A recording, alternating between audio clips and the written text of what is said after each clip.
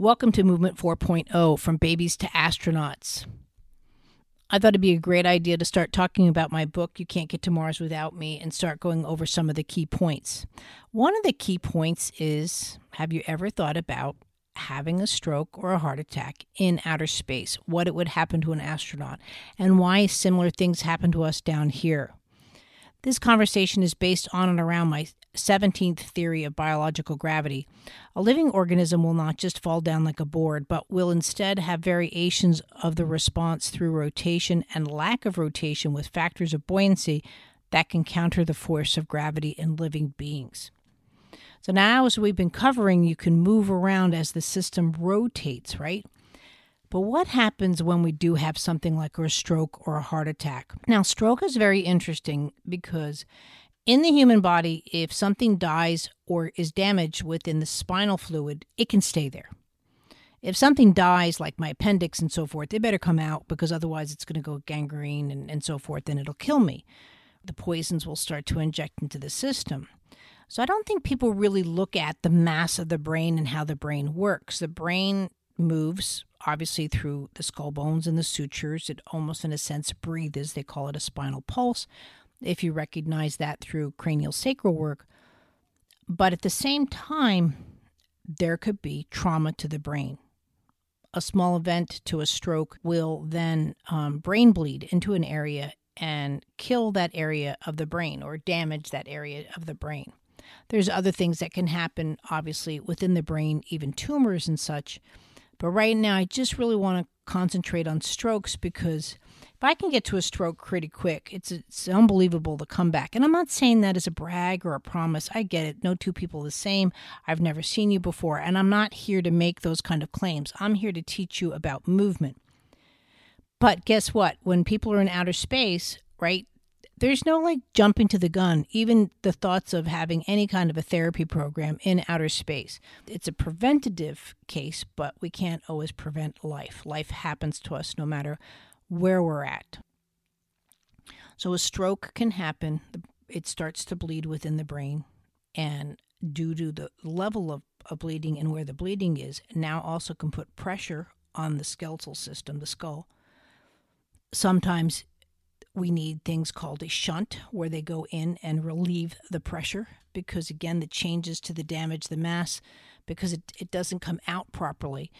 They have to do it through a shunt, which slowly it goes into the center of the brain, a catheter, and it goes down into your abdomen, and it slowly takes away spinal fluid and puts it back into your body, into your abdomen. We can't do this too fast because you get what they call a tap headache or those kind of things where it's quite painful.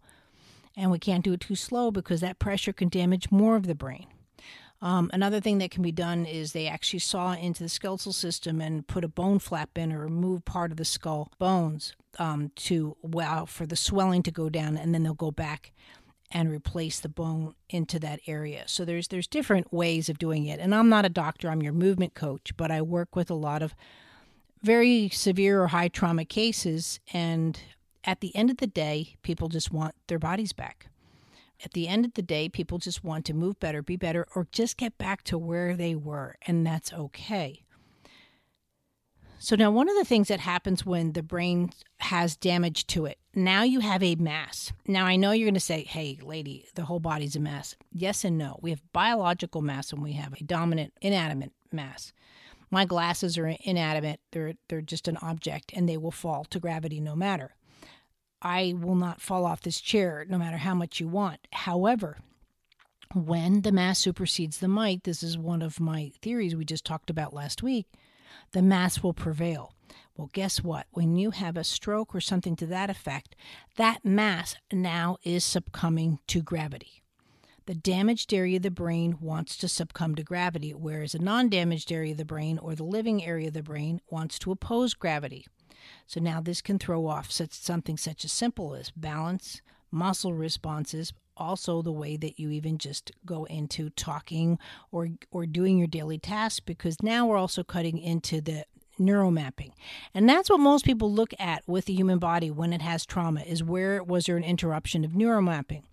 What I'm trying to tell you here is that we have to look at how having mass suddenly in our system affects the movement. Now in outer space, we have a different buoyancy rate. So the living organism is now expanding in all directions. And now let's say you have damage to the brain. That damage to the brain will now counteroppose any of the movements versus counterbalance. Same as on Earth, but a different rate.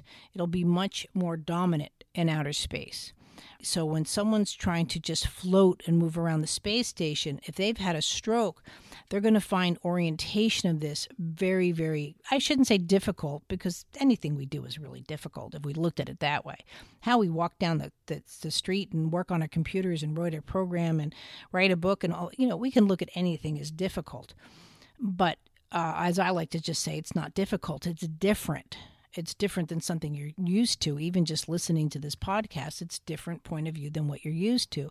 But I'm here for you to look at movement and gravity, which I'm told gravity has nothing to do with movement. And from this alone, I'm telling you, I totally disagree. So when someone has had a stroke, right, they become very sedentary here. In outer space, what would happen is that person, in a sense, part of their body would want to attract to the space station, right? The way like a cup would float. Have you ever seen too the way they spin objects in space and so forth? How they stay on a linear base. Well, that's what's going to happen to part of the body, the brain, that's damaged, whereas the rest of the body will want to counter respond to the touch and to the movements. So even when an astronaut now hooks their foot to stabilize the system, that hook is preventing the body from going away from that area, whereas the mass damage in the brain will create a wobble. And that wobble is not something that we're used to. And you will have notions of that in outer space, right? The body doesn't go on a perpetual wobble. Thinking of an airplane losing control and going into this spin, right? That wobble. And now it won't be as dramatic as something like that. But let me tell you, any kind of wobble within the human body is going to throw you. And especially, too, because that wobble won't be able to be created down on Earth. So let's say that person is traumatized. They're going to get them back down no matter how. Depends on the length of time they'll be in space. But that wobble really can go into something a lot more dramatic than you think. Because when they come back here, that now the brain is going to feel so heavy because of the system changes that happen in outer space. So what needs to be done with it?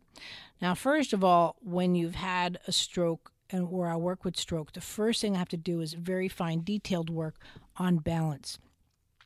There would have to actually be, I wouldn't say a harness contraption, but we'd be using a TheraBand system for the head. And certain movements would have to be made so the system knows how to counter at a skull level, not just a pelvic level or foot level or hand level. Remember, our center of balance changes in outer space, our center of gravity changes in outer space. So you would need to have these movements going around. So almost the head would have to go into a very specialized contraption, something that I could make, but I'm sure there's other people out there that could do it, and where the system would learn to balance or counterbalance in all directions despite being in space. This would take a lot of the trauma part of the mass differential and the viscosity changes within the system. Now, obviously, you have to relieve pressure, and that's another thing that has to be done. Probably something as drastic as even drilling a small hole into the skull might have to be done. That's, again, something that the doctors would have to pick up depending on the amount of swelling. Because in outer space, you're in expansion mode. So then the next thing is, after the head finds its balance cores again, you'd have to start incorporating the foot into the head. And since there's no standing in space, in a sense, the milestone is lost, would have to set up another unit to sit there and start working on foot to pelvic to head functions and going back and forth. This would initiate the functions of the spinal column much more efficiently, and having those functions to hopefully eliminate a lot of the stresses that can be felt on the brain. Having a stroke, having appendicitis, all of these kind of things are considerations of NASA. They do it all the time.